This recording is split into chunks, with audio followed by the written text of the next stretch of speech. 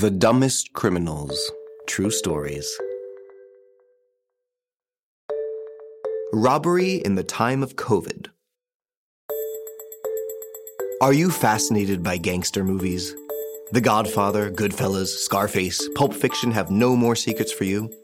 Do you know all there is to know about Al Capone and Bugsy Siegel? Well, get ready to hear the most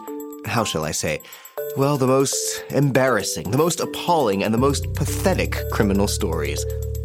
The criminals we're going to tell you about have more in common with Johnny Dangerously or the Hamburglar than with Pablo Escobar.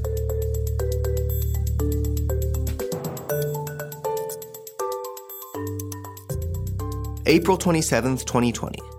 France, like the rest of the world, experiences its first lockdown due to the coronavirus. It is a very strict confinement. Going outside is forbidden, except in specific cases and with a certificate. Several reasons can be invoked for leaving the home, in particular, the purchase of basic necessities. Most shops are closed to avoid the concentration of people and thus the contagion.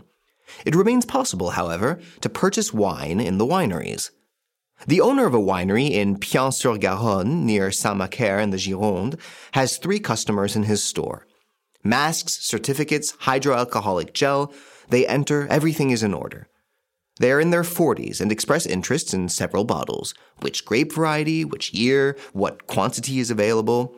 They ask a lot of questions and seem very agitated.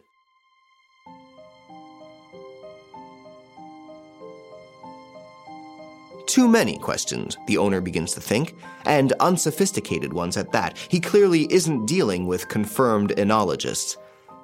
2 of the men in particular mobilize his attention with their questions, but the third seems to want to move away toward the back room where the cash register is.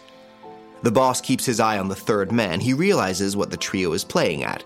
They aren't real customers, they are in fact thieves. He loses interest in the 2 questioners and moves towards the back of the store. The 2 alleged customers feel that their ruse has gone too far. They call their accomplice, who immediately leaves the room.